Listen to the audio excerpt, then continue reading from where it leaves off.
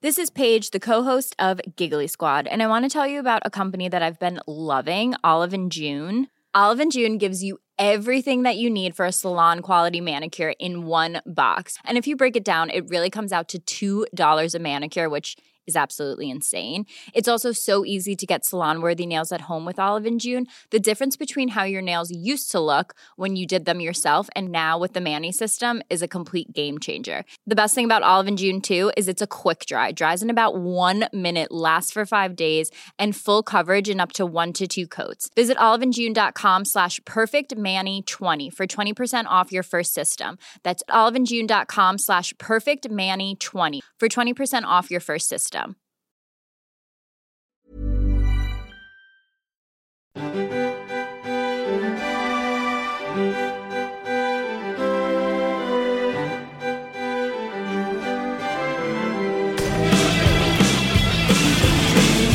Hello and welcome to Book Cheat, the book club podcast where I've read the book so you don't have to.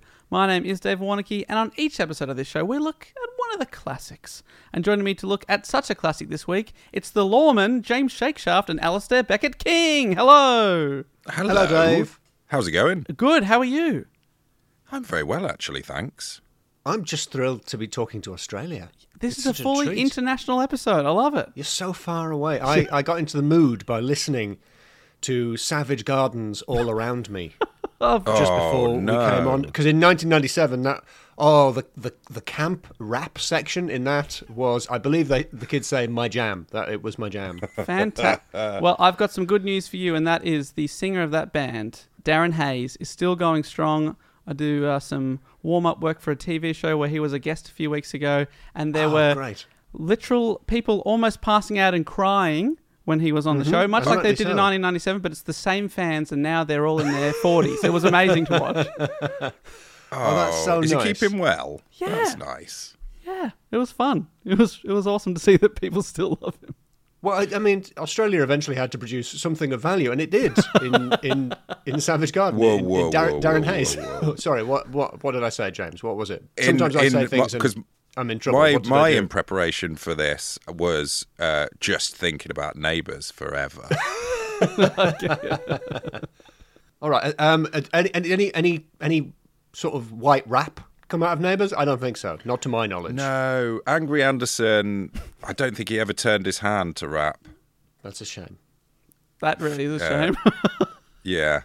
That's a real shame. I'm sure one of the Rebeccas must have. But yes, carry on. Oh, Toadie. I would have loved a Toadie rap. I feel like... The Toadie rap!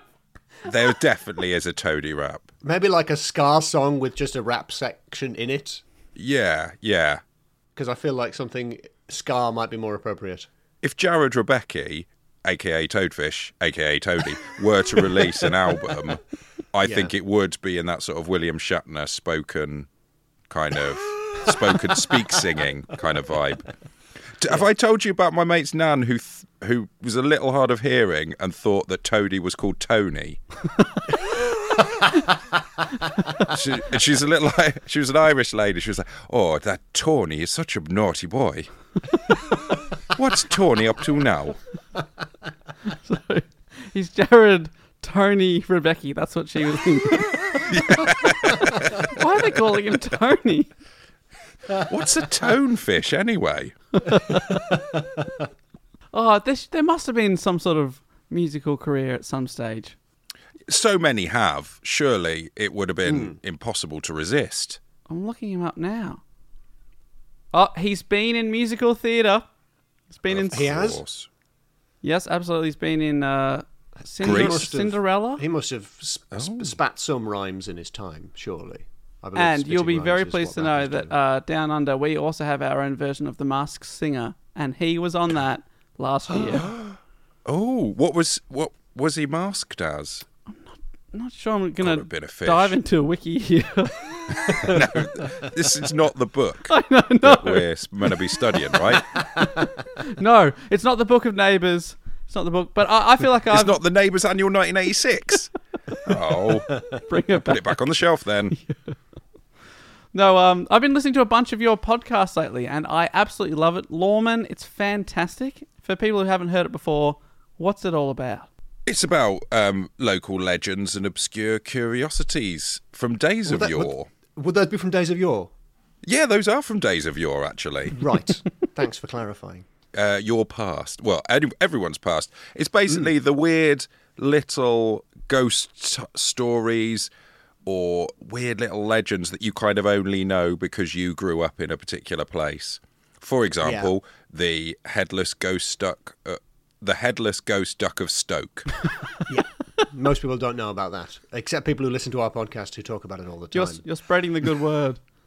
I always tell people it's like, like the legends like Loch Ness and Robin Hood. It's not those ones. It's not the ones that have had the Hollywood treatment. It's the ones that will never make it to Hollywood because there are just major plot holes in most cases. And James and I enjoy poking away at those plot holes. The most recent one I listened to was one of your most recent episodes, Denizens of Another World, where it was similar to a book cheat. There was a manuscript that had been found. I was hooked. I loved it. A man had seen a small alien craft, perhaps. Yeah. There was a fox. I don't want to give away too much, but that was a very funny section. There was like a robot fox, I think, at one point. I'm terrible. I forget them as soon as... I think there was an idea of a badger in armour was posited at one point, but it turned out to simply be an alien. Yeah, it was logical. It had a logical answer. Yes. With my enormous relief, gentlemen, I inform you it was no badger, but a creature from outer space. So I absolutely highly recommend that episode if people are looking for somewhere to start. Very, very funny stuff. And Alistair, you've been very busy of late because it's great to have... Sometimes on this show we invite authors, and today that is you. Is it? The arrogance of the man to have written a book. Oh, he thinks you need to read 200 pages of his thoughts. What an awful person.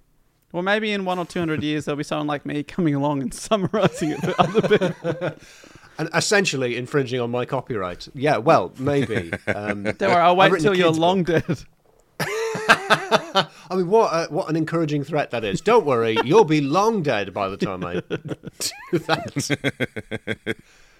I wrote a kid's book, and it came out last week. My publisher wants me to mention in Australia as well as the UK and Canada, and it's called. You can't hear, but I'm looking to the side so I can see the book to make sure I get the title right. It's called... How long is it going to be? It's called Montgomery Bon Bon, Murder at the Museum. I do know the name, but I do have to just check that I don't say in the museum by mistake. Fantastic. Oh, you got a real Sex in the City vibe there. Yeah, yes, that's exactly the vibe I'm going for my book aimed at kids aged 8 to 12. So it's a murder mystery? It's a whodunit, a proper whodunit, with lots of jokes as well. There's a real murder, and there's real clues. It's a fair play murder mystery. So if you're paying attention, you've got a good chance of solving it. Maybe you will, maybe you won't. But it also has hopefully a whole load of gags and funny characters and pokes fun at the tropes of the genre. Am I right in assuming then that you're a big fan of the genre? I love a whodunit. I love a murder mystery. Me too. I just like it when posh people die, and no other genre has devoted itself so consistently to horrible posh people being killed in studies and punished for their crimes. Yeah, it's like absolutely. It's like the cruel factory owner just invites all his mates round and says, "I hate every single one of you. None of you are in the will. Now to go to a room on my own for an hour and lock the door from the inside." Click, and you're like, "Yes." It's the last we'll see of him. Fantastic. So available in all good bookstores, even down under. Love that. I mean, I can't say that it's in all bookshops. Australia is a big country, but it is available in bookshops. And no, that's why I said available in Australia. All good bookstores, because if they don't have it, they're no good. Leave. They're awful. They're just terrible. Yeah. So what you recommend is you go up to the person, ask if they've got it, they look it up on the computer, and then they haven't, and then you tip one of them tables on your way out. Yeah. They'll say like, we can order it in for you, and then you just want to be flipping tables over straight away before they even finish that sentence. Like, cool. This store recommends, boom, gone. Recommends table legs. Romance for Valentine's Day, boom, gone, it's over. Even if you've already got a copy, just keep going around and taking out the bookstores that don't have it. Yep. Word will get around. They'll know what to do. Yeah, I'm planning a sort of a low-key gangster-style racket to encourage bookstores to be like, oh, you got a copy of the book? Oh, that's a shame. That's a real shame. This is a nice store. That's the kind of vibe I want to communicate. Now, we're here today to talk about a Shakespeare play. Can you believe it? William? Oh, yeah. William, sorry, yes, I should say William. William Shakespeare, okay, just checking. Just making sure. Not one by his son. Dave Shakespeare. I can't say Dave, you're called Dave. That's terrible. That's a terrible, what bad improvisation, just reading a word that is on the screen in front of me. It's really awful. Microphone Shakespeare? Oh, fuck. JFS Lawmen Podcast Shakespeare. No, come on. Original sound for musicians off Shakespeare. This is so bad. No, it is the one and only William Shakespeare. I've been working my way. I think this might be about the 10th one we've done on the podcast. But we've still he's got good ones left in the canon, so we're all good. Is this one of them? Yeah, yes it is. Well, is it? Goodness. To let you know the kind of quality we're dealing with, I Googled Shakespeare's best plays to see what was left. And we're in the top 10, baby. We're in the top 10. Still right. in the top 10. Oh, thank goodness. None of your Timon of Athens nonsense. Yeah, exactly. Yeah, that one he did about Henry VIII. 7 guys from Barnsley, or whatever it was called. That's next week. But this week we are talking about Much Ado About Nothing. Well, listeners to our podcast will know I try to come across as very well read, and I'm ashamed to say that I haven't read this one. And other listeners to our podcast will know I trained as an actor, and because he never shuts up about it. Yeah, it's always coming in. Also went to mime school. Why would you tell people you went to mime school? The one advantage of mime school is you learn to shut up. Yeah, unfortunately, it's not good for the podcast medium, but I am doing some great mimes. Just trust that I'm doing some great mimes right now, walking into the wind to this microphone. I think I've been in that Much Ado About Nothing. Incredible. So does that mean you know the story, James? No. It means I might know one or two scenes that I was in. But I can't even remember what character I was, to be honest. It's like when people are in a Hollywood movie and they only get given their 2 pages of dialogue so they don't spoil the script. They only gave you your one scene, even though Shakespeare is widely available. Well, no, I think what it is, to be honest, it's actors are a lazy lot. Yep. And what you do, when you get your script and your part, you simply just look for your name, your character's name in the script, and highlight those bits. And those are the only bits you read. And I think maybe what it is like the modern day blockbusters, they've just realised it's not worth printing out the pages. They're actually doing a service to the environment by just giving people the scenes they're in. Right. Because you don't care what happens if you're not in it. You're an actor. But surely, James, as an aspiring actor, you need to learn the whole play in case one of the lead actors hurts their ankle. And you can be like, I know that part. Nah, riff it. No? Just riff it. Oh my God. I genuinely, one of my most common anxiety dreams is Shakespeare based. I'm about to go on stage for a Shakespeare play and I don't know what it is. And it turns out I've got the first line. And I just have to just riff it off the top of my head from context. There's great power in that, though. You get to choose which Shakespeare everyone else is doing. So you walk out there, you know a bunch of first lines, and they're like, "Oh no, we're doing Macbeth or whatever." You get to choose it. They've got to change. Scene 3 again.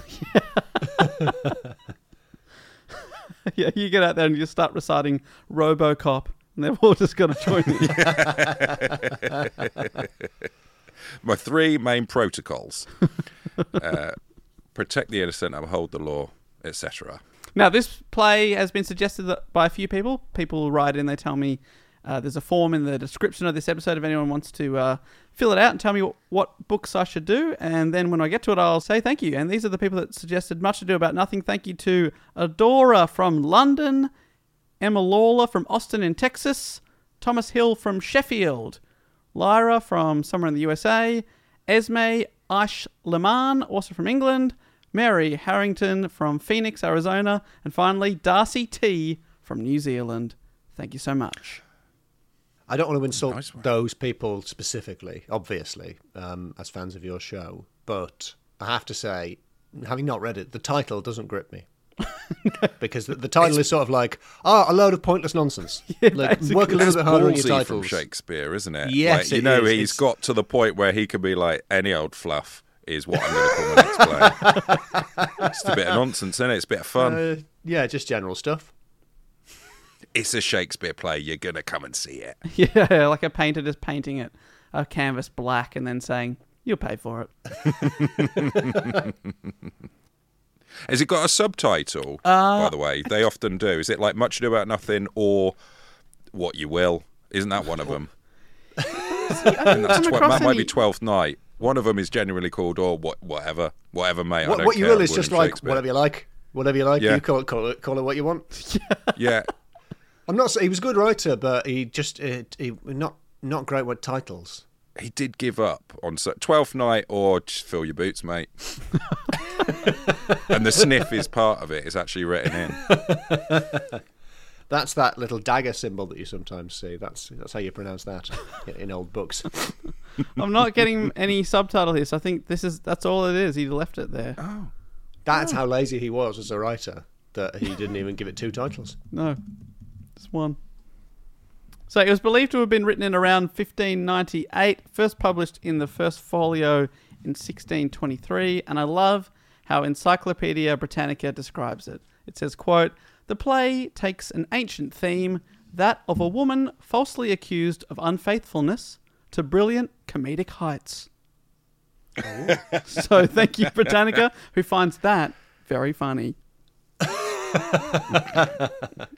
The title of the play, while we're talking about it, is actually a pun, which no longer makes sense. Because the word nothing in Shakespearean times was pronounced much like we say noting, and the plot is driven by characters overhearing each other, noting things down, and also taking note of each other. So it's Much Ado About Noting is what the pun's going for there. Well, that's made it a lot worse in my eyes. This is why we should always steer clear of puns. And, I mean, to be fair, our podcast, Lawmen, is a pun, and that it doesn't work. So I have a lot of sympathy for... It was instantly out of date when we came up with that pun. Mm-hmm. Yep. I say we because I'm trying to spread the blame around.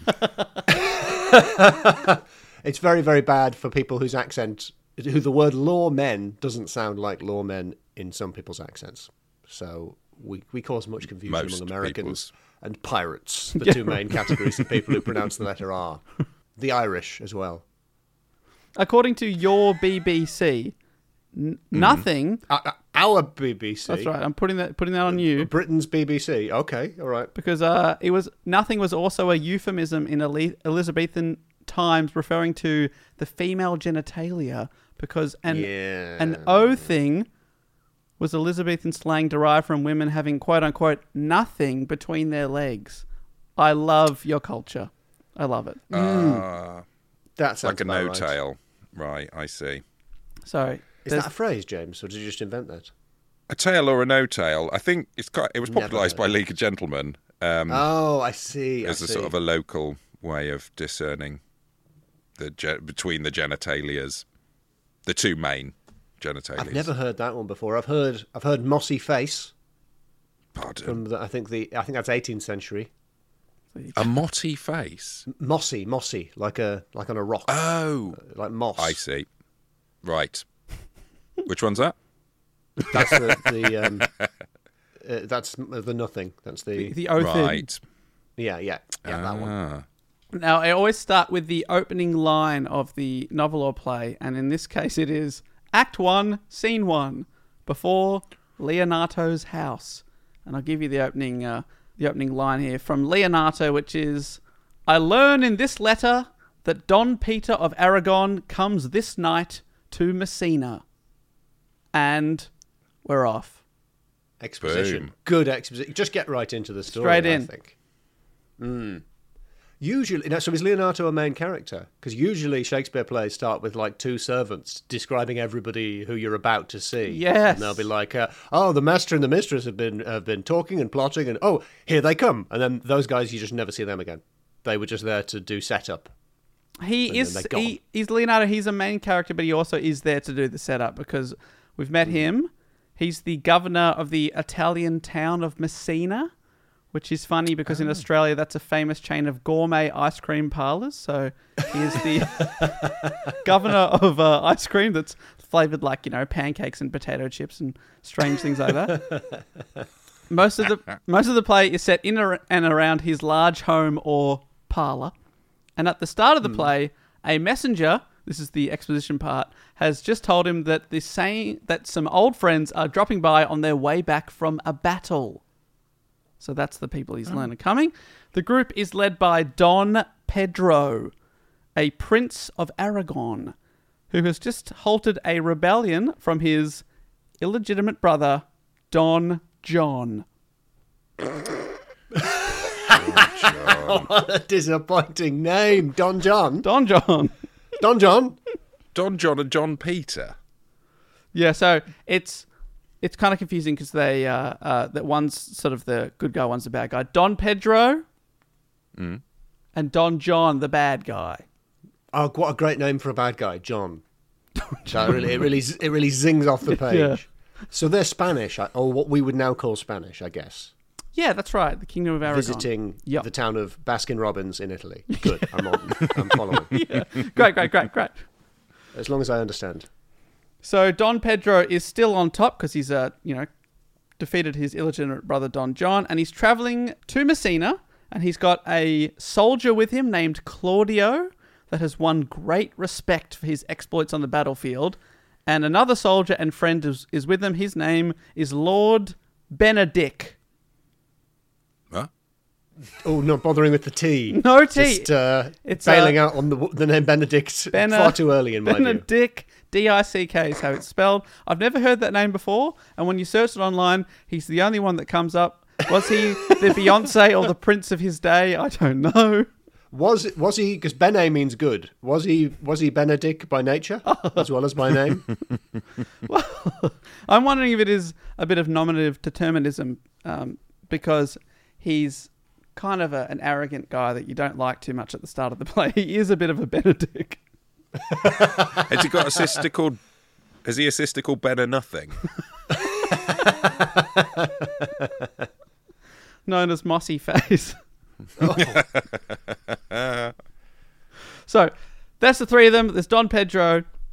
He's there with Claudio, great soldier, and Lord Benedict, and they are visiting Governor Leonardo, who also has his own little posse that contains himself, his daughter... Raphael? I'm sorry to disappoint. His daughter's name is Hero, which is... Oh, that's unusual. Nice. As a woman's name. And also his niece is called Beatrice. Beatrice. Not Beatrice, Beatrice. Well, it could be Beatrice. Oh. When you're am I just being confused by an Australian accent here then, rather than Shakespeare's text? Yes, there's a big possible. I would say Beatrice, because you could also say Beatrice, but you say Beatrice, is that right? No, Beatrice. Great. Yeah. Okay. I'll probably edit this bit out. No. On. I'm going to say Beatrice from now on, so I seem more cultured. I'm sure Beatrice is right. I'm sure you're right. I apologise. So, objection retracted, Your Honour. No, I'm going to go with you on this one. I'm going to go with you. So there's a lot of names there. Hopefully I can make this make sense. Often with Shakespeare, it all sort of starts to come together. I've put out 6 or 7 names there, but Beatrice, is what I'm trying to say, is one of our 2 main characters. When she hears that Benedict is coming, she asks about his health and starts to mock him. Ooh. And when the messenger tells her that Benedict also did very well in battle and is quite a brave guy, she continues to belittle him, leaving the messenger shocked. So she's clearly got a bit of beef with this Benedict guy. And when her uncle Leonardo says, "You must not, sir, mistake my niece. There is a kind of merry war between Signor Benedick and her. They never meet, but there's a skirmish of wit between them." To which Beatrice responds, "Alas, he gets nothing by that. In our last conflict, 4 of his 5 wits went halting off, and now is the whole man governed with 1. So she... Ooh, that's right. He's only got 5 wits. He's got bounce. 1 left. Yeah, absolutely. I assume that like that sort of gif, all the friends sort of gather round in a sort of rap battle kind of what kind of reaction. Like, hands to the face. Oh, no, she didn't, but she did. Yeah, but she did. She did. She did. Oh, she She very said that much 4 did. of his 5 wits had abandoned him. Yeah. So, yeah, she's quite a powerful and fun character because she's often having a go at Benedick and coming up pretty well. And there's a bit of tension, rivalry, or a merry war going on between them. And that's before he's even arrived. So, Yeah, she's already getting disses in and he's not on stage yet. yeah, he can't defend himself. Don Pedro, that's the good Don, arrives with Benedick and Claudio, as well as his bad brother, the bad Don, Don John, who, despite him starting a war, on the surface, they've made up. But let's just say... Okay, right.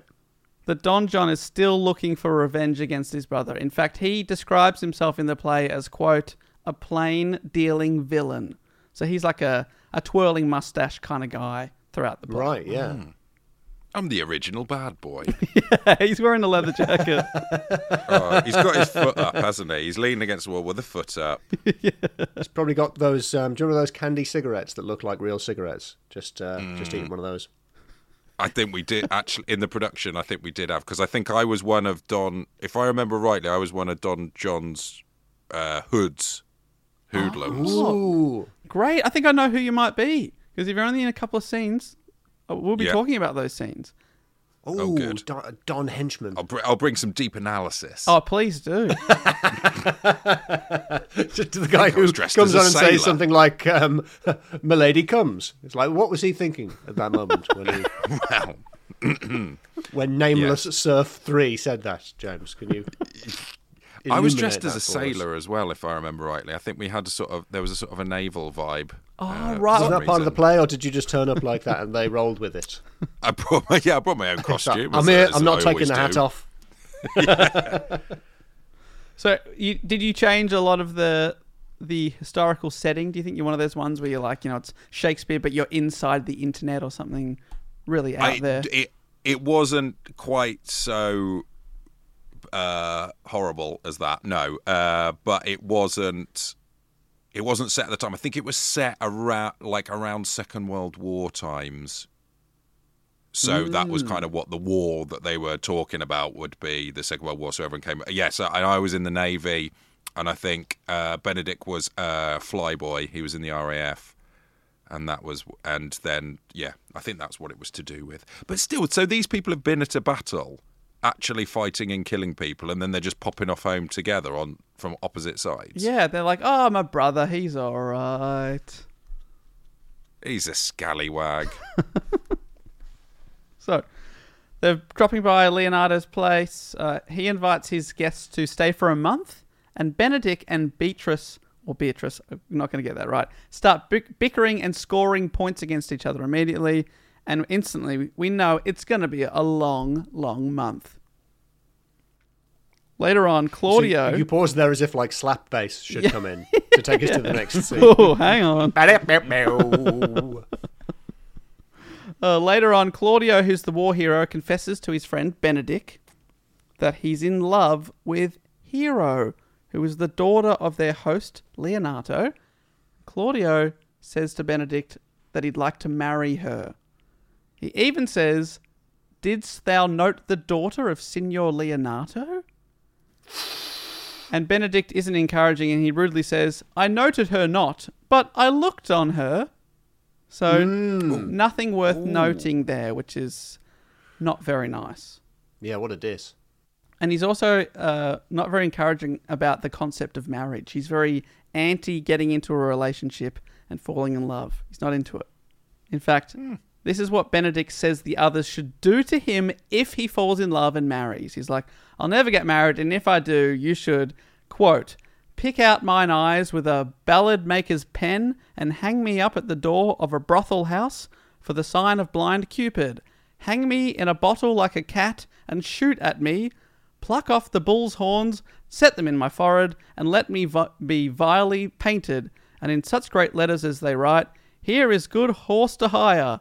Let them signify under my sign, here you see Benedict, the married man. So he's like, I'll never get married. Wow. And if I do all this crazy, crazy stuff to me. Those are just like Tom Waits lyrics, most of those, aren't they? Yeah, it was very hard. Just hang me up outside a brothel and kick my eyes out. Put me in a bottle like a cat. What was that? Was that normal for the time? Was that one of Shakespeare's classic inventions? Did he coin the phrase "put me in a bottle like a cat"? Yeah, that phrase that we all use every day. Yeah, we owe so much to Shakespeare. We don't realise that everyday phrases like "put me in a bottle like a cat," like a cat in aspic, one of our most popular dishes here in the UK. I think you can get that from Messina, the ice cream. I think that's an ice cream flavour. I hope this is a case of dramatic irony, and this guy is getting married as hell later in the play, because that would be great. Well, we've got to put him inside and then all those things happen, and then a series of violent catastrophes occur. Kick my eyes out is that what it said? Was it kick my eyes out? I think it was prick him out with a pick him out. Pen. With a pen. I thought it was kick my eyes out, which is so needlessly violent. That's incredible. You have to do a lot of kicks before the eyes fall out. You really do. And you've got to have very, maybe those sort of pointy shoes, like Prince. Well, that's what they wore in those days. They had those sort of those curly-toed shoes with the curl at the end. That's what the curl was for. The little it was for pricking out the eyes. It was for kicking out someone's eyes. Of silly husbands. So his friend Claudio's just confessed he's in love with Hero, and he's gone, I'll tell you about love. I just talked about how awful it is. So, anyway, but someone who is keen on the marriage is their friend Don Pedro. That's the good Don, who encourages his man Claudio to go for Hero. But Claudio is nervous, so Don Pedro proposes that at the masquerade ball that night, he will dress as Claudio and declare his love for Hero, and also put in a good word with her father, Leonato. That's the end of Act 1. I know there's a fair few things going on there setting it all up, but to recap, Benedict and Beatrice love to quarrel. That's important. Mm-hmm. Claudio is keen on Hero, the daughter of their host Leonato, and Don Pedro says, I'll get you guys together. I'll pretend to be you at the ball. In classic Shakespeare style, Don Pedro goes, I think I can simplify this situation a little bit by needlessly dressing up as you. I'll be pretending to be you at the ball. Yeah, I'll just dress as you, so that should smooth things out a little. Normally, the advice for someone in that situation is just be yourself, whereas this is, I'm going to be you. So that's the plan. Then Act 2 takes place before and during the masquerade ball. In the first scene... there's not a masked ball. This is going to be chaos. Yeah, it is. Don't remember this bit. Pretty sure I wasn't in it. You're just out the back smoking or something. Yeah, absolutely. It was an outdoor production. Was it? Oh, yeah. It was in Oxford as well. Wow. Yeah, we did The Immortal Bard in the City of Dreaming Spires. It's coming across very charismatic, right? I wish I'd seen it. I didn't realise how cultured you were. Oh, big time. So, Act 2, we're at the masquerade ball or just beforehand, and in the first scene, Beatrice talks to Hero about finding the perfect man, which she says is impossible.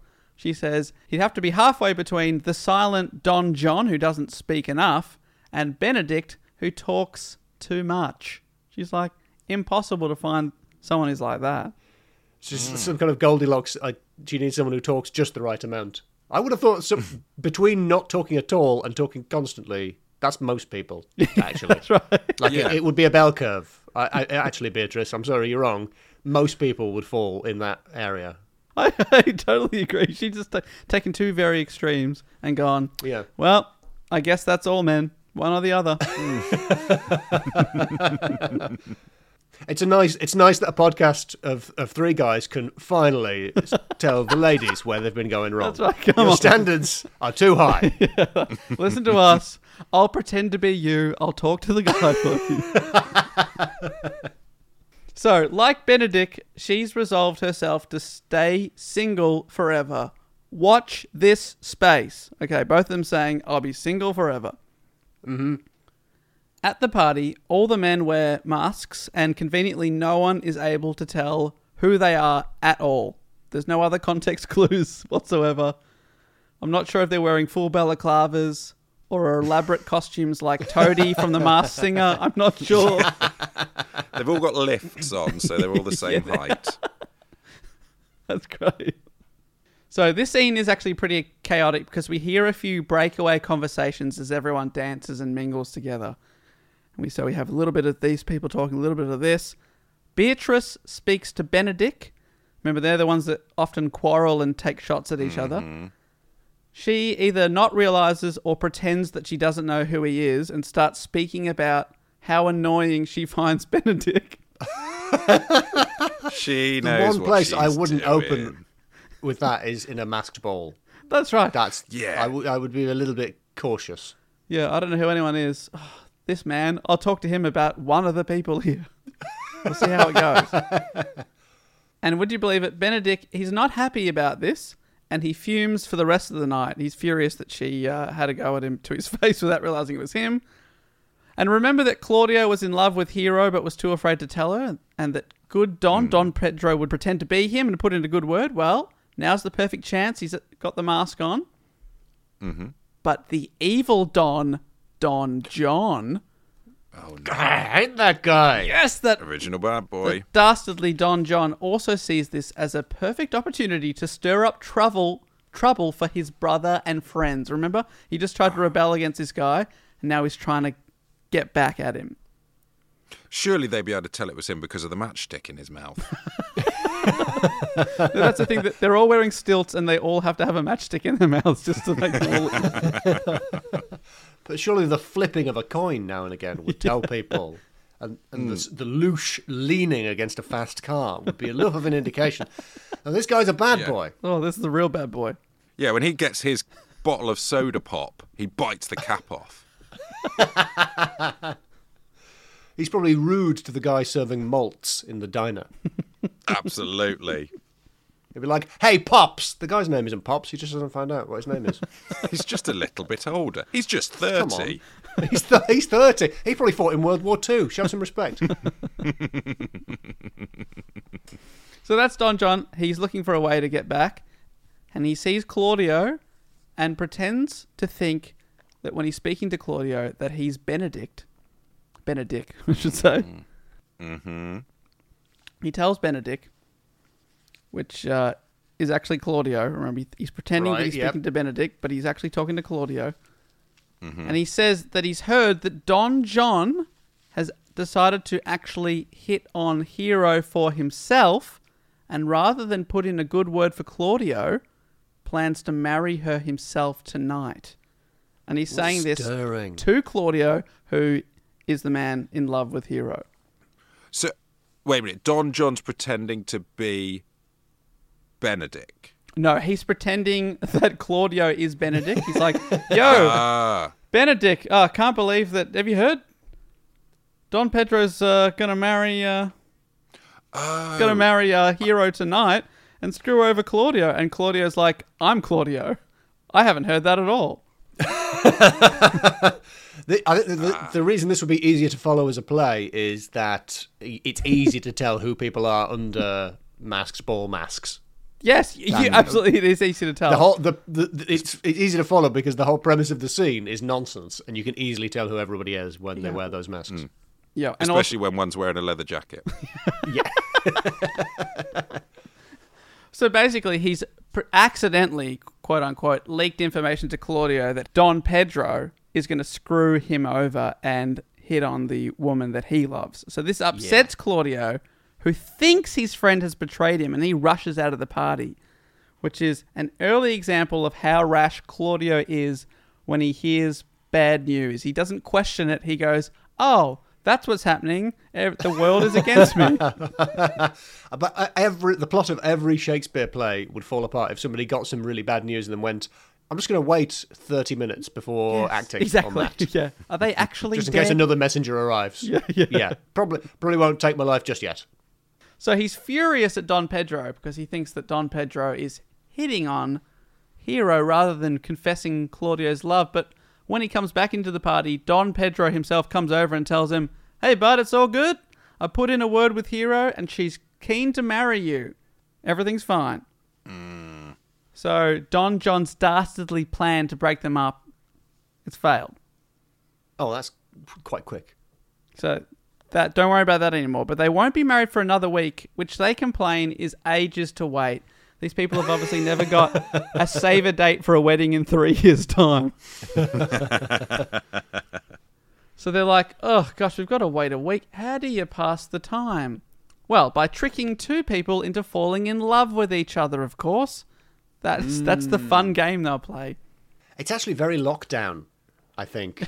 That, they're at a party, everybody's wearing masks, nobody can tell who anybody else is, and they're all like, "Oh, we had to rearrange our wedding because of this, and we're just gonna basically go nuts and start manipulating people." Wait a minute.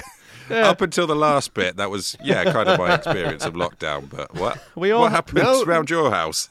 I've got some friends who really went off the rails during lockdown. Yeah, we all went through our manipulation phase. I mean, I'm there bottling cats, but I don't know about the other bit. Some people did sourdough, not James. So they're like, "Let's come up with a game." Don Pedro proposes a game to trick Beatrice and Benedict, who usually hate each other, into falling in love. Claudio agrees to help, as does Beatrice's uncle, Leonato, and her cousin, Hero. So everyone's like, "Yeah, this should be fun if we sort of ruin their lives a little bit." They clearly hate each other. Let's see if we can make them fall in love. Meanwhile, the self-described villain of the piece, Don John, is annoyed that his plan to break up the love of Claudio and Hero didn't work out, but he isn't going to give up that easily. Who's he talking to in this scene? Well, I think he's talking to one of his followers, which could have been you. Go on. But I think this is more... There's two followers. This is the main follower. So tell me if you were cast as Baracchio. Maybe. Maybe I remember it because I had to say it. Did the other one have a name even? Yes, I will get to the other one. Let me see. Conrad? Is that ringing a bell? I think I might have been Conrad. You were Conrad? Yeah, basically the smallest part in the play, I think you find. There's no small character, or there's no small parts, only small actors. Is that right? Is that the same? Yeah, I think it's someone like that. Yeah. I'm sure you would have been great. But this part seems like it's very, very far away. Yeah. Yeah, it may not actually be small, but mostly in a different play. But I remember seeing two people have this conversation very close, whilst dressed as naval officers. And then they're like, "Conrad, my sword," and you went, passed the sword over. Tripped over. What I think people really appreciated was all the mime you were doing during this scene, just upstaging them in the background and reacting. Ooh. The whole time. The director could not control you. Just coming in on scenes you're not in, but not saying anything. They technically can't touch you if you do that. Yeah, I mean, the line's not written. Yeah, it doesn't say that Conrad wasn't trapped in a glass box during the wedding scene. He was picking up this. He'd forgotten his invisible rope, and he had to come in and pick it back up. In every scene. Yes, it was a long rope. So, Don John, a.k.a. your boss, is pissed because his plan to ruin everything failed. So one of his followers, one of your colleagues, Baracchio, comes up with an even more sinister plan and proposes it to Don John. The plan is to make it look like Hero is unfaithful to her betrothed Claudio by setting them up to look like that Hero is having an affair. And the way Borachio says that he'll do this is he'll hook up with Margaret, who is one of Hero's attendants, and Margaret's also his lover, and he will make out with Margaret in Hero's window whilst they set it up so that Claudio and Don Pedro happen to see the liaison from below. And all of this will take place the night before the wedding to make it extra evil. So it's an evil plan that involves him making out with maidservants are always a problem in my experience. Maidservants are classic stirrers and very easily turned to the purposes of a villain or malcontent, from my observation. You want to watch them. Well, this one has absolutely been turned to the dark side. Or, to be honest, I think she's tricked. She doesn't realise. She just thinks, great, we'll make out in the window, but really... Make out on the window seat? Okay, let's go. But the strange part is, so apparently she's innocent, but she's also, to make it look more legit, Borachio gets her to call him Claudio, and he calls her Hero. But I guess that he just explains that it's like a fun game to pretend to be other people or something. Yeah. Bit of role play, maybe, I don't know. But I think he also suggests that Conrad is there behind the window, just sort of reinforcing the fact that there is a window there. By just touching the window as much as possible. Otherwise, they wouldn't know. They wouldn't know. Exactly. So that's the plan. An evil Don John tells Borachio he'll get him tons of cash if it succeeds. I like the way Don John, having failed at sort of rebellion and war, goes, what if I were just a real stirrer? What if I really tried to mess people over on a personal level with no obvious goal in mind other than causing chaos? Yeah. Do you think that's what Saddam Hussein was getting up to before they found him? What? Just I'm thinking of someone famous in a war who was in that lost hole. a war, and then there was a bit of time between losing the war and then being found in the hole. Do you think he was just, messing up people's relationships? Yes. That might be a bit much. Picking up people's phone and sending texts from their phone. Yes. Yeah. Yep. Oh, sorry, that was meant for classic Karen. Saddam Hussein.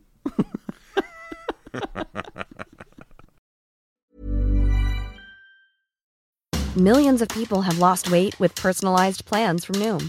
Like Evan, who can't stand salads and still lost 50 pounds. Salads generally for most people are the easy button, right? For me, that wasn't an option. I never really was a salad guy. That's just not who I am. But Noom worked for me. Get your personalized plan today at Noom.com.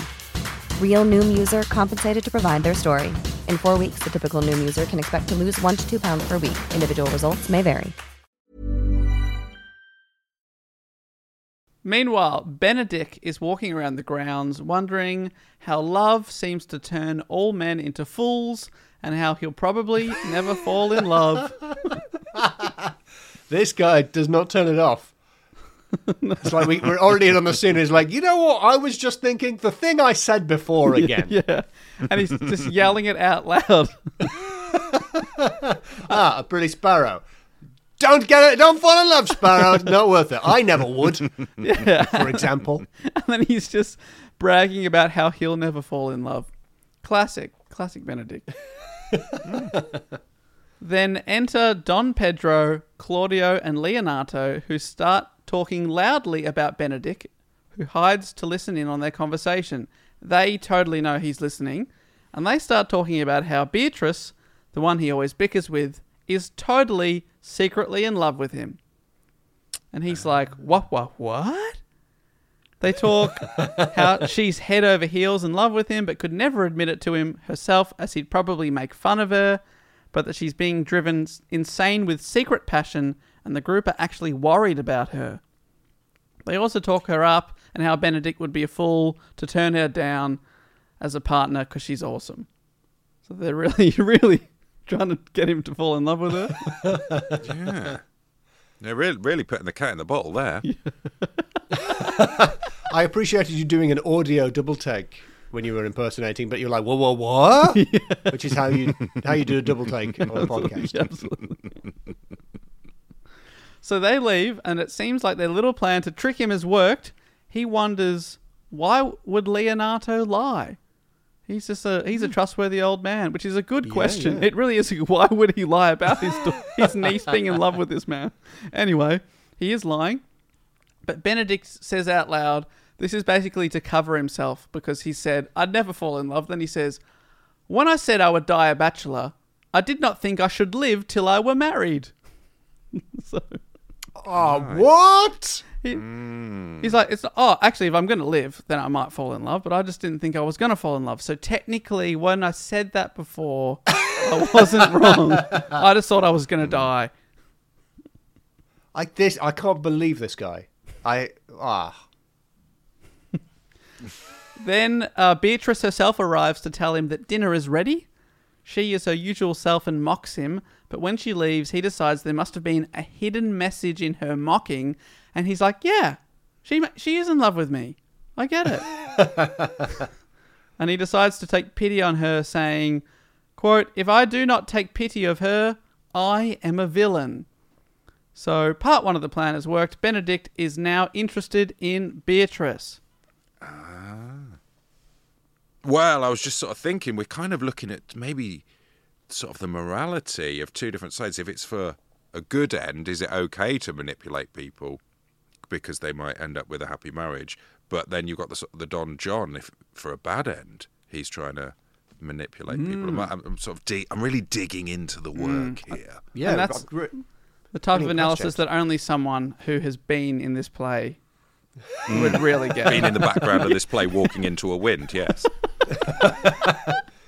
So in Act 3, the other half of the plan is put into practice.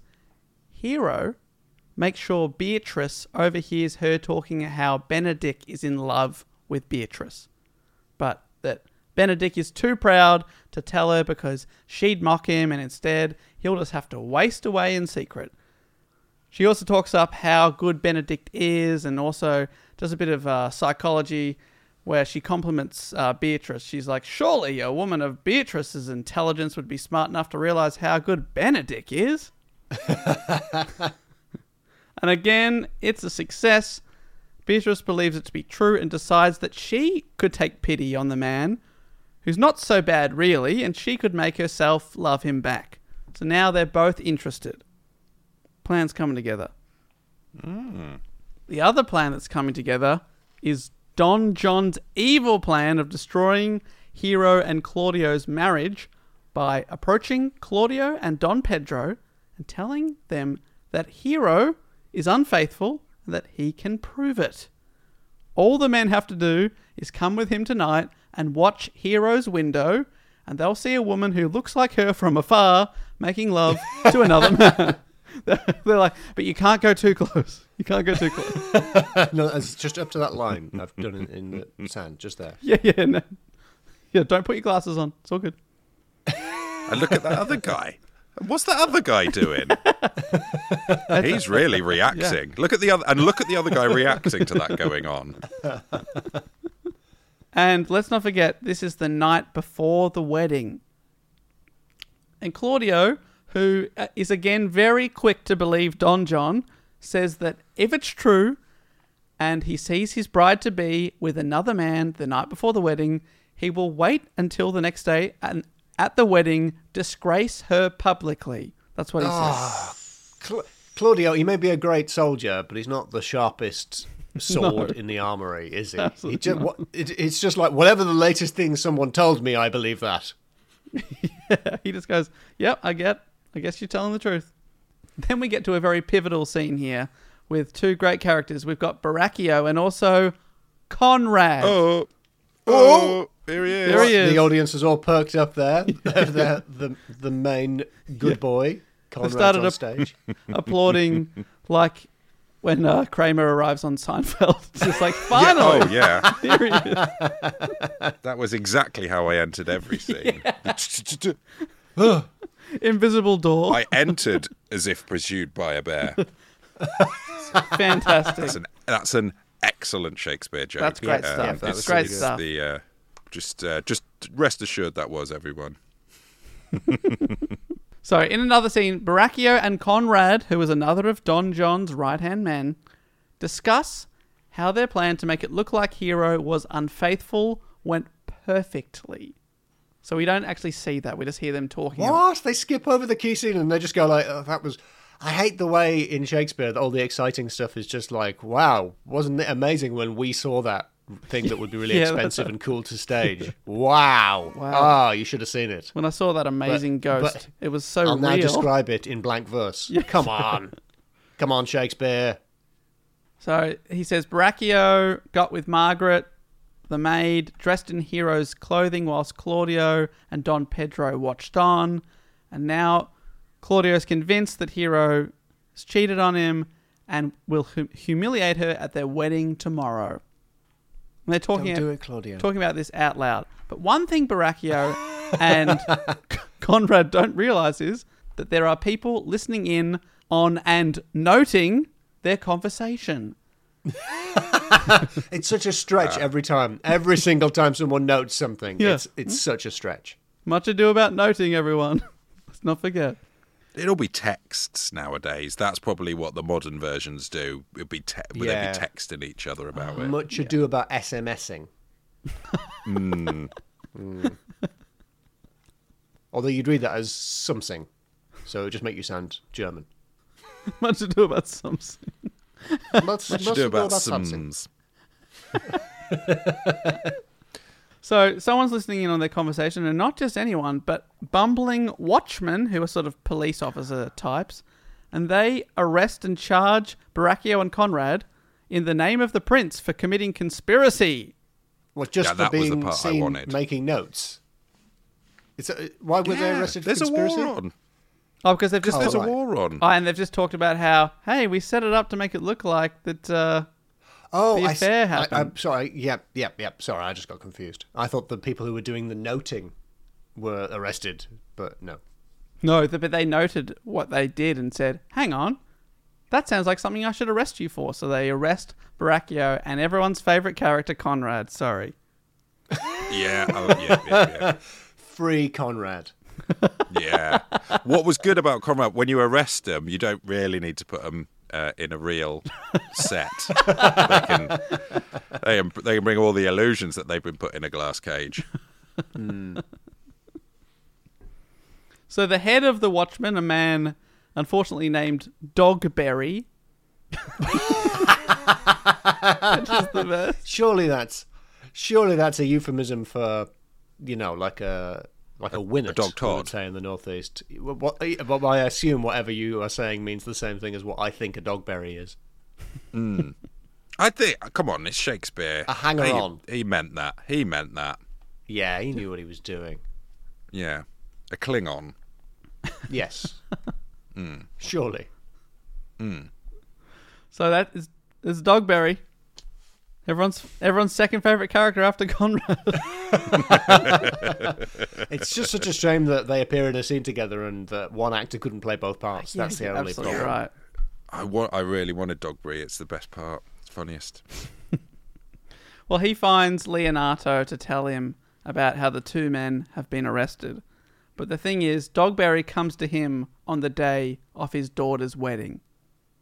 Godfather style, absolutely. Godfather style. Yeah, that's it's just an obligatory noise that you have to make in these situations. I think, if anything, Marlon Brando was to mumbling what you were to miming, James. The master mumbler. He could mumble in any scene, in any situation. He could mumble a whole world. You're doing Shakespeare and Marlon Brando turns up and starts mumbling. You're not going to tell him to leave. You are not. Yeah. You got to sell your tickets. Yeah, that's... Even if he hasn't got any trousers on, famously. So Dogberry turns up to tell Leonardo, hey, it's all been a conspiracy. Your daughter has been framed, all this sort of stuff. But the way he tells the story is so comically drawn out and ridiculous that Leonardo dismisses him and says, hey, can we talk about this later? He tells them to interview the men they've arrested themselves and he'll talk to them after the wedding. No! Oh, no. So the wedding goes ahead in Act 4 for a bit.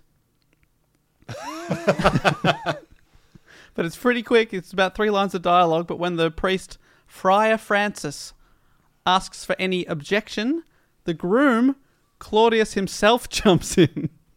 You don't often hear people objecting at their own wedding. He asks Leonardo if he gives his daughter Hero over to him. And Claudius responds, "There, Leonardo, take her back again. Give not this rotten orange to your friend." So he's like... And he's played by Marlon Brando, so orange is probably, as the Godfather, that's probably quite triggering for him. Yeah, that's not a good sign. Yeah. Not a good sign of death. But I love that. He's like, "Do you give your daughter to me?" And Leonardo's like, "Of course." And he goes, "Take her back." So it seems unnecessary. It's very reality TV. Yeah. It's an elaborate like walk in to the burn. Like you had to really walk them in a certain path in order to get the specific burn back to them. Yeah. You've thought of only one way to say it, so you really need them to play along perfectly. Yeah. Just I hope I get the feed line I need here. Yeah. So do you give me your daughter then? Well, it's her own choice. Yeah, but do you, as the father, do you give her to me? Would you say that? Would you say that? Would you say it? Would you say it right now, please? Just say it. Say it in a sentence. Okay. All right. You want me to say I give you your daughter? Yeah, but say it as if it was your own thought. Yes, I give you my daughter. Well, take her back then. Get out of town. Have a rotten apple. Get out of here. That's Shakespeare. See, that's how you riff Shakespeare. That's good stuff. Hey, that's the beauty of if you're in the background of a lot of scenes, you observe more than most people do, so you get the subtext. Yeah. More than even the Leonardo himself. You're getting it. Love that. So he says, "Take her back," and then Claudio goes on and on about how he knows that Hero isn't a virgin and in fact was unfaithful the night before the wedding, and her father, Leonardo, is shocked. But Don Pedro, who was also tricked... So I am shocked to receive this information for the second time, but be listening this time. Wow. What? Yeah. But Don Pedro... This is like one of the first 2 times I'm hearing about this. Oh my gosh. This sounds very familiar. Not this again. Yeah.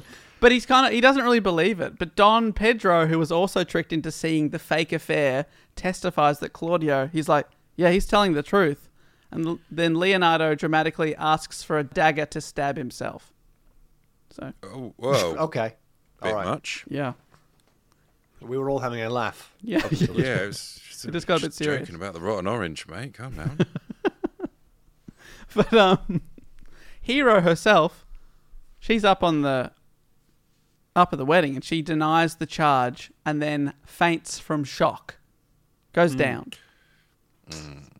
At that point, Claudio, Don Pedro, and the evil Don John leave the wedding. Beatrice runs to give the unconscious Hero aid, but her father says, "Let her go. Dying would be better than living this life of shame." Which is, again, very, very dramatic. Whoa, yeah. Beatrice doesn't believe what she's heard, and neither does the priest Friar Francis, who thinks Hero was telling the truth based on the shock he saw on her face. He's like, she wasn't lying. This is the first time she's heard this information. He's like, I can read people real good. Yeah, as a priest, she was telling the truth. Yeah, as a priest, I see a lot of lie. So, Hero actually comes to. She just fainted rather than died like her father thought, and she denies everything that's been said about her. And the friar comes up with a plan. Leonardo, the father, should pretend his daughter is dead, having died of shock at the altar. And whilst she's in hiding, they should run a little investigation into what really happened. And if Hero turns out to was unfaithful, everyone will think she's dead and she can be quietly shipped off somewhere overseas. But if she's telling the truth, they find out that she's innocent. So everyone, including her father, Leonardo, agrees to the plan. They'll pretend she's dead and try and get to the bottom of the matter. Benedict immediately suspects that the evil Don John could be behind the deception. Because there's one guy they've been hanging out with who's evil. Yeah. So maybe it was him. In the whole scene, he was like doing evil laughter just over the top of the whole And thing. as soon as she died, they just sort of dusted their hands off and left. Yeah. He's either applying antibac to his hands there, or he's been up to something. Later in the scene, Beatrice and Benedict are alone, and they confess their love for each other, which, remember, is the result of a trick. But they're both kind of feeling it now. They're sort of convinced themselves that they actually like the other one. I think the vibes were there from the start. Yeah, it was a bit of a love-hate relationship going on. Yep. I think, to coin a phrase, I think they did protest too much. Yeah, that's really good, James. You should write that down. Is that one of yours? Right, yeah, that's one. That's an a original Shake Shaft. classic William Shakeshaft. Yeah. Gilliam Shakeshaft. Yeah. Your nom de plume. So they've confessed their love, and Benedict wants to prove himself and how much he loves Beatrice. And he says, "I'll do anything." And she says, "All right, how about you kill your friend Claudio for leaving Hero at the altar and ruining her life and reputation?" And he's like, "Oh no, not that. She's loyal. I'll do anything, but not that." He's meatloaf the situation. Anything. I can't believe that. But he's like, "I'll do something else." But Beatrice responds, "I guess you don't love me." And then eventually Benedict agrees. "All right, fine. I'll challenge Claudio for dishonoring Hero. I'll prove it. Whatever." You sure you wouldn't take a cat in a bottle instead? Okay, all right. And with that, we come to the final act, Act 5. At the start of the act, Leonardo, the father, is having a full breakdown. He's not sure if his daughter has been framed as she claims or has indeed lied to him and everyone. He's freaking out. He challenges Claudio to a duel for the things he said about his daughter, which resulted in her death. Remember, Claudio and Don Pedro think she's dead. So he challenges Claudio. Claudio tries to ignore the old man's challenge, but Leonardo swears revenge. Get in line, Leonardo. Everyone's dueling. That's right. And enter Benedict, who also challenges Claudio to a duel to the death. So we've got a it's like the duel Spider-Man situation meme. here. But with swords. It totally is. Because at first they think that Benedict's mucking around, because he's a pretty silly kind of guy. But they soon realise, oh no, he's serious. And he's motivated by his love for Beatrice. And I wonder if at this point they're starting to regret tricking him into falling in love with her as a joke. Because now he's trying to murder his friends. And also probably thinking they might have, might want to reassess Beatrice's personality. Yeah. If she's just like, oh, someone's in love with me. What could I get them to do to prove that love? I got it, Moida. This is like one of those films you show, like if someone in class has been taking notes and you want to show them the dangers that taking notes can lead to. It's like, well, actually, kids, we got a film for you. These teens, these hot Italian teens, thought that taking notes was fun and games, and look what happened. Thought that playing Cupid didn't have consequences. But now we got 10 cats in bottles here, and these guys are about to kill each other. We've got a 9-way duel going on. Benedict also tells Don Pedro that his brother Don John has disappeared and left the city, which is a bit suspicious, wouldn't you say? Yeah. Did he go out on his hot rod? Yeah, he revved it the whole way. That's my impression. It's like Grease Lightning. Wow. Devil's Needle. Or it would probably called something like that. Or Dead Man's Curve. Just drive a different way, kids. I've got so many lessons for the teens today. Yeah, I'll name it more safely. Yeah. More like, watch it, Curve. Yeah. Take it steady corner. Well, then enter Dogberry and his bumbling mates from the Watch, who arrested Baracchio and Conrad, and they actually drag in Baracchio and Conrad. So you're back on stage, James. This is genuinely the only scene I actually remember. Oh, really? Well, so this is because they don't have a prison, so they have to just bring the prisoners around with them as they go to keep an eye on them. It's a strange system. But hey, it worked for them. That's right. They're great watchmen. They really are. They watch the men at all times. Dogberry explains that they've interrogated the villains and that they've admitted to setting up the whole affair. So they've explained. It's a big reveal to everyone. They're like, oh. So he just explains it, but more quickly this time than the last time he tried to explain it when it actually would have been helpful. Yep. Okay. Thanks, Dogberry. Thanks, Dogberry. Claudio and Don Pedro are especially gobsmacked, and they're upset because they think that Hero is dead because of the false accusations they publicly leveled at her wedding. So they're feeling really bad. Yep, rightly so. Really? And let's not forget the words of Britannica. The play takes an ancient theme, that of a woman falsely accused of unfaithfulness, to brilliant comedic heights. So Hero's father, Leonardo, comes back in to see the man that framed his daughter. He sees Borachio and Conrad. Claudio and Don Pedro beg for his forgiveness and ask Leonardo to decide Claudio's punishment as revenge. And Leonardo asks Claudio to tell Messina, which is the city, of his daughter's innocence, write her epitaph, and to sing it to her bones at her tomb. So that's what he says. And then he says, quote, "And since you could not be my son-in-law, be yet my nephew. My brother hath a daughter, almost the copy of my child that's dead." So he says to Claudio, marry my niece instead. That's part of the punishment. Okay. How bad is this niece? Yeah. That's what you'd be wondering, wouldn't it? But Claudio breaks down and thanks his almost father-in-law, probably because, unlike other Shakespeare plays, he didn't pluck out his eyes or bake him into a pie or something. He's like, all right, write an epitaph and marry my niece. Go on. That's it. So, cut to the final scene. We're back at the church for Claudio's second wedding. Yay. Yeah. They probably reused a lot of the flowers. Yeah, I reckon. Just put a little sticker on the invitation to change the date. Yeah, I imagine the guests just extended their hotel bookings. They're not happy about it, but they're there. Benedict is there and stoked that he didn't have to fight his friend Claudio to the death in a duel.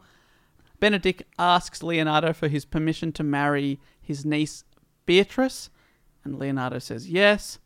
And whilst waiting for the bride to arrive, Benedict's friends tease him for being in love with Beatrice, because remember, he's the man who said he'd never marry anyone, and now he's engaged. But they don't pluck out his eyes with a pen. They don't. They don't do any of that stuff that he specifically said that they should do. Which I think is ridiculous. What happened to male friendship? Exactly. That's what I want to know. This is going to be a really violent stag do, obviously. It's going to be nightmarish. At this time, it's the women's turn to wear veils that hide their identity, and the bride arrives, and Claudio thinks she is Leonardo's unnamed niece that he's just agreed to marry. Unnamed? I'm not even named the niece. Doesn't know. Yeah, he's like, oh, all right, hello, niece. Nice to meet you. I'm going to be your husband in 5 minutes. But she pulls off her mask to reveal that it's Hero all along. Whoa. That must have been quite shocking. A shock revelation to like one guy in the scene, and everybody else knows this already. That's right. Everyone knew she was alive except him, and he's like, what the heck? She's been alive this whole time and agreed to marry the man who only yesterday said those awful things about her at their first wedding, but now they're at their second wedding. That was kind of a first wedding thing. I don't think he's going to repeat that. But do you give her to me? Do you give her just want you to... Yeah. Then Benedict stands up and asks which of the veiled ladies is Beatrice. And then when Beatrice reveals herself, he asks, do you love me? And she says, why, no more than reason, which is super romantic. And then that is Prince Charles level romance. So does she likes reason then? Is that... Yeah. She loves reason. She loves reason. So it's been established that she loves reason. Yeah, you know, reason. I love reason. That was the name of her first love, who died horribly at the age of 15, sadly. On Dead Man's Curve. Dead Man's Curve. Dead Man's Curve. Yeah. It's dangerous out there. So I got the name. Yep. And Benedict's like, but your uncle and the prince, they said you love me. They swore you did. And she says, well, do you not love me? And he says, well, no more than reason. And she's like, but your cousin, Margaret, and everyone, they said they love me. They swore you did. And Benedict says, well, they swore you were almost sick for me. And she says, well, they swore that you were well nigh dead for me. And they're sort of going back and forth. It looks like they've figured out the whole thing. They're not going to get married until each of the party's friends pull out a bit of poetry that they wrote about each other, and they discover, hang on, they are actually in love. Oh, so even we didn't know that. They were in love all along. Well, maybe, but then these are the people themselves saying, I'm not in love, but everyone's like, I've got it on a bit of paper, you have to marry him now, you wrote poetry about him. It looks like someone wrote a note. Yeah. It's exactly. I didn't really think that through. Looks like, once again, notes, a very good pun, have become relevant to this play. Perfect.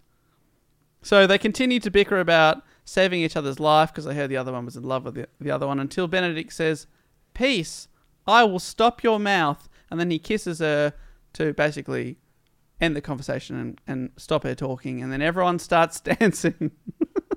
Is it one of them sort of big mouth kisses, though, where sometimes you see when someone doesn't really know how to kiss and they do like over the top, whole yes. mouth over the other one. He's bobbing for That's apples on her lips. Yeah. That's a weird kiss, mate. The dance is very Bollywood, but the massive mouthy kiss you're describing, James, is very un-Bollywood. So everyone's dancing. All seems well until a messenger enters, and the messenger says, my lord, your brother John is taken in flight and brought with him armed men back to Messina. And Benedict responds... Oh, I bet we're going to see that on stage. Yeah. Oh, no, we're not. It's just being described. Yeah. Oh, okay, fine. And Benedict responds with... They're riding on elephants. They've got a Wurlitzer, but you can't see any of it. They've all got matchsticks in their mouths. It's the army of bad boys. Think not on him until tomorrow. I'll devise the brave punishments for him. Strike up, pipers, he says to like the people playing music. And that's the end of the play. I guess we'll find out what happens in the sequel, Much Ado About Nothing. So they're like, oh, the soldiers at the gates, and he goes like, no time for that. We got to party down, exactly. And then just the DJ comes on. Yeah, it's like, and everyone just disco down, and a disco ball lowers into frame, yeah, and they're exactly. like, and okay. It's such a strange ending. It's like, yeah, they're here to kill the whole city. Whatever, we're dancing, and then that's it. I said we're going to party. Yeah, it's an incredible It sounds like one of those ones where the credits would be the actors, their name would be on screen as each actor sort of danced and winked at camera. Absolutely. As it goes through each shot. And there was Leonardo Leonardo shot by a shotgun. as soldiers lay siege to the town behind them. And that's the end of the play. James, or should I say Conrad, how much of that came back to you as I was talking about it? Genuinely, just the bit where the Dogberry brings the people on. I remember that bit. And beforehand, we had to interact with the audience before the play started. It was pretty horrible. Like in character. But you have to do that thing where you try and announce people to turn off their mobile phones while simultaneously pretending you don't know what a mobile phone is. One of those sort of... Yes, yeah, absolutely. Yeah. Prithee, ladies and gentlemen, take thine... pocket tablets and switcheth them, I pray, to airplane mode. To eagle, mechanical eagle mode. It means airplane mode. Fain. Disturbeth you not in do not disturb mode. I don't know. This is very good Shakespeare riffing. Thank you. By the way, next time I have that anxiety dream, I'll just call on you. Alistair, thoughts? What do you think of Much Ado About Noting? Well, yeah, I mean there was a lot of ado You can't take that away from Shakespeare. He crammed a lot of ado into this play. I think it's quite good. I don't really like his comedies that much. I think this is better than Midsummer Night's Dream. I'll say that much. Okay. Yeah, I think it's good. It's have I upset you there, James? Well, yeah, frankly. No, I think it's got I more like the comic set potential. piece in Midsummer Night's Dream, though. The play rehearsal set piece in Midsummer Night's Dream is a very funny bit. You like that because it's got a guy miming pretending to be a wall. That's why you like. Yes, exactly. Yeah, and then somebody else pretending to be a hole in a wall. Trying to mime and someone someone tried pretending to be the man in the moon. Yeah. And his dog. And his lantern, I think. Yeah, this is my lantern and this is my dog. That's a very funny scene. Anyway, there's no. I mean, Dogberry, I think, is your comic, your role for the clown in this one. Yeah. Yeah. Because he has his sort of silly scene of trying to speak, and hilariously, someone feigns death. Just because they're sick of him talking, is that? I can't remember. I think it's good. I'm not sure. Probably don't like. I think The Tempest is that's a funny. Is that? It's not a funny The Tempest. Is it a comedy? No, The Tempest? that's one of the much later ones, isn't it? That's sort of. I like it because it's all weird and creepy. Anything. It doesn't really. Yeah. Yeah. I'm trying to think of a good. I'm trying to think of a good Shakespearean comedy. Which one? I just think they don't translate. Most of them don't translate anymore. Well, yeah, I think most of them they translate better when you see them or hear them. Especially the. I'm not saying comedies. Bottom is obviously funny. His name's Bottom. I mean, that's good writing. Come on. Ears. That is good writing. That translates. There's a bit, I think, there's a garden centre in North London where in the toilets they have, the way people have sort of nice quotes stenciled on things these days. They have a quote from Midsummer Night's Dream on the mirror, which is something like, "Thou art as beautiful as thou art wise." Which is like a compliment to you, the person looking in the mirror. But the line in Midsummer Night's Dream is spoken by Titania to Bottom while she's under the spell. So it's a gag. She's saying, you're as beautiful as you are intelligent, but she's speaking to a guy with a donkey for a head who's an idiot. So the point is, you are ugly and stupid. Yeah. And he's called Bottom. So I don't know if the people in the garden centre are like, or whether they don't know that they're insulting everybody who reads that quote. Yeah. I'd love to know if they're in on that. I really hope they are. That would be fantastic. It's a weird turnaround. It's like the way the Citizen Kane gif of Citizen Kane of Orson Welles clapping furiously. People post that to, under something that they think is good. So they're like, oh, applause. But the whole point of that scene is that the performance that he's clapping is terrible. A really, really, really bad performance. And he's clapping really hard to give the impression that he thought it was good. So every time you use that, you're insulting people. I will keep that in mind. And it's very much like every time I give, when I was dating, I would just give the girl a cat in a bottle to show my love. And invariably, it backfired. Often that wouldn't go down well. Yeah. But when it did, that's when you knew they're the one. Yeah. Well, the thing that we do at the end of each episode is give the work a score out of 5. Which is always hilarious to give Shakespeare a score out of 5. Yeah. Because I have had people in here be like, I didn't like that one. 1.5 for Shakespeare. Which is very, very funny. So no pressure. You can like it. You can hate it. You can give it a middling, mediocre score. Well, James and I also do scores out of 5 on our podcast, Lawmen. So we are no stranger to taking our cultural heritage and going, 3, it's a 3. Well, on that note, in this one, because you scored the names out of 5, what would you score the names on? You had Benedict, you had Leonardo. Yeah, Benedict's great. Leonardo. Dogberry is coming in hot. Dogberry is very... Oh, unfortunately, Dogberries are coming in hot. 2 Dons. Kind of confusing, and Don John's not a great bad guy name as we talked about. Don John is such a bad guy name though, but it's almost so bad it's good. Like Don John, it's like a Don John, a The Room quality character name. Yeah. It's really bad. It's that there's that fruit drink. There's like a fruit juice company called Don Simon. Don Simon. Which always seems like a sort of sets itself up. No, and it's then undercuts. I thought it was wine. Straight away. Is Don Simon not wine? Oh, I thought it was fruit juice, but maybe that's why I keep getting pulled over whilst driving. You've always thought it comes from a grape. It's fruit juice. Yeah, it's fruit juice, right? It's juice. It's juice. It's juice. It's juice. It's a juice. So and what was it? Brachio, and then Conrad. Conrad, obviously a hero. Conrad.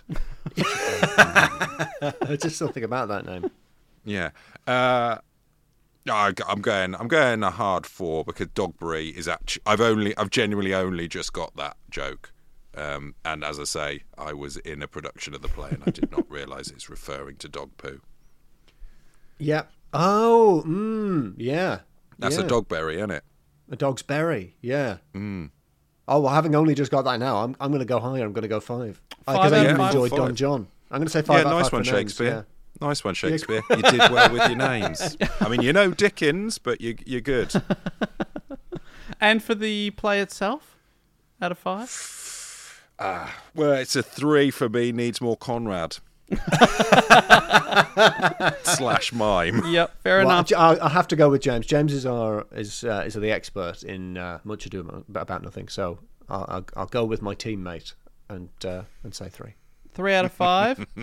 I'm going to go 4 marks. I really enjoyed it. I thought it was good. I think it might be. I think it might be a 4. But you've got to go with your teammate. I understand that. But I have to side with James. I'm Team Shaft, not Team Spear. I'm going to give the names a full marks, 5 out of 5. I did enjoy the names, but the play itself, I think I'm going to go slightly more generously. I'm going to give it 3.5 out of 5. Ooh. Oh, we do half. No, I didn't know you did halves. Oh, you can. You can do. Sometimes people give me. We would never do a half on Lawmen. You can't do it. No half. No, otherwise we'd just rate it out of 10. We'd rate it out of 10. Exactly. We stick to the natural numbers. Thank you. Well, I don't want to offend, so I'm going to put mine up to a 4 out of 5. It was good. Okay. It's fun. It's fun. It's good. It's good. It's yeah. But it and also, the subtext. Is it good to pretend to make people fall in love if you think it's for the best, or if you're doing it for nefarious reasons? Yeah, it's a great question. Something. I agree. And that's the subtitle to it. It's Much Ado About Nothing, or is it good to make people fall in love if you think it will be good, or if you're doing it for nefarious reasons or something. Or something. And that's just for space, they shortened it. Or what you will. Or what you will. That's the subtitle for all of them. Yeah, make up your own mind. Well, thank you so much for joining me on this episode of Booksheet. Really appreciate you guys dialing in from the other side of the world. Fantastic to have you on. Thank you. It's been problems. Great. Thanks for having us. If people want to hear Lawmen, they can find it on all the podcast apps, I'm presuming. Yeah, but you have to spell it right. Loremen. Yeah. Loremen. Loremen. Fantastic. Yeah, if you want a smart speaker to understand it, you have to call it Loremen. Okay, we'll remember that. Not so smart. Speakers, no. Towards the end of last year, Matt Stewart, who I do the other Do Go On podcast with, we're on an episode with you, James, and it's great fun. Yes. Great fun. Yes, we did a Whistle Stop tour ahead of your Whistle Stop tour of the UK. It was great. And really gave us lots of context what to expect from each of the cities. Yeah. And I bet you really understood the Glasgow coat of arms after that. Oh, yeah, absolutely. It changed everything. And Alistair, your new book, one more time, it's called Montgomery Bonbon Murder at the Museum. Correct. And if you enjoy Shakespeare, it's way better than Shakespeare. Much sillier names, shorter, and no masks. No masks. Okay. Not in this one. Fantastic. Well, thank you again for joining me. At the end of each episode, I always say thank you for being on the show, and I always sign off by yelling, "Books forever!"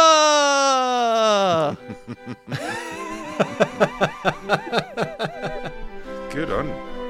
Yeah, it's weird. It's a weird way to end a podcast. But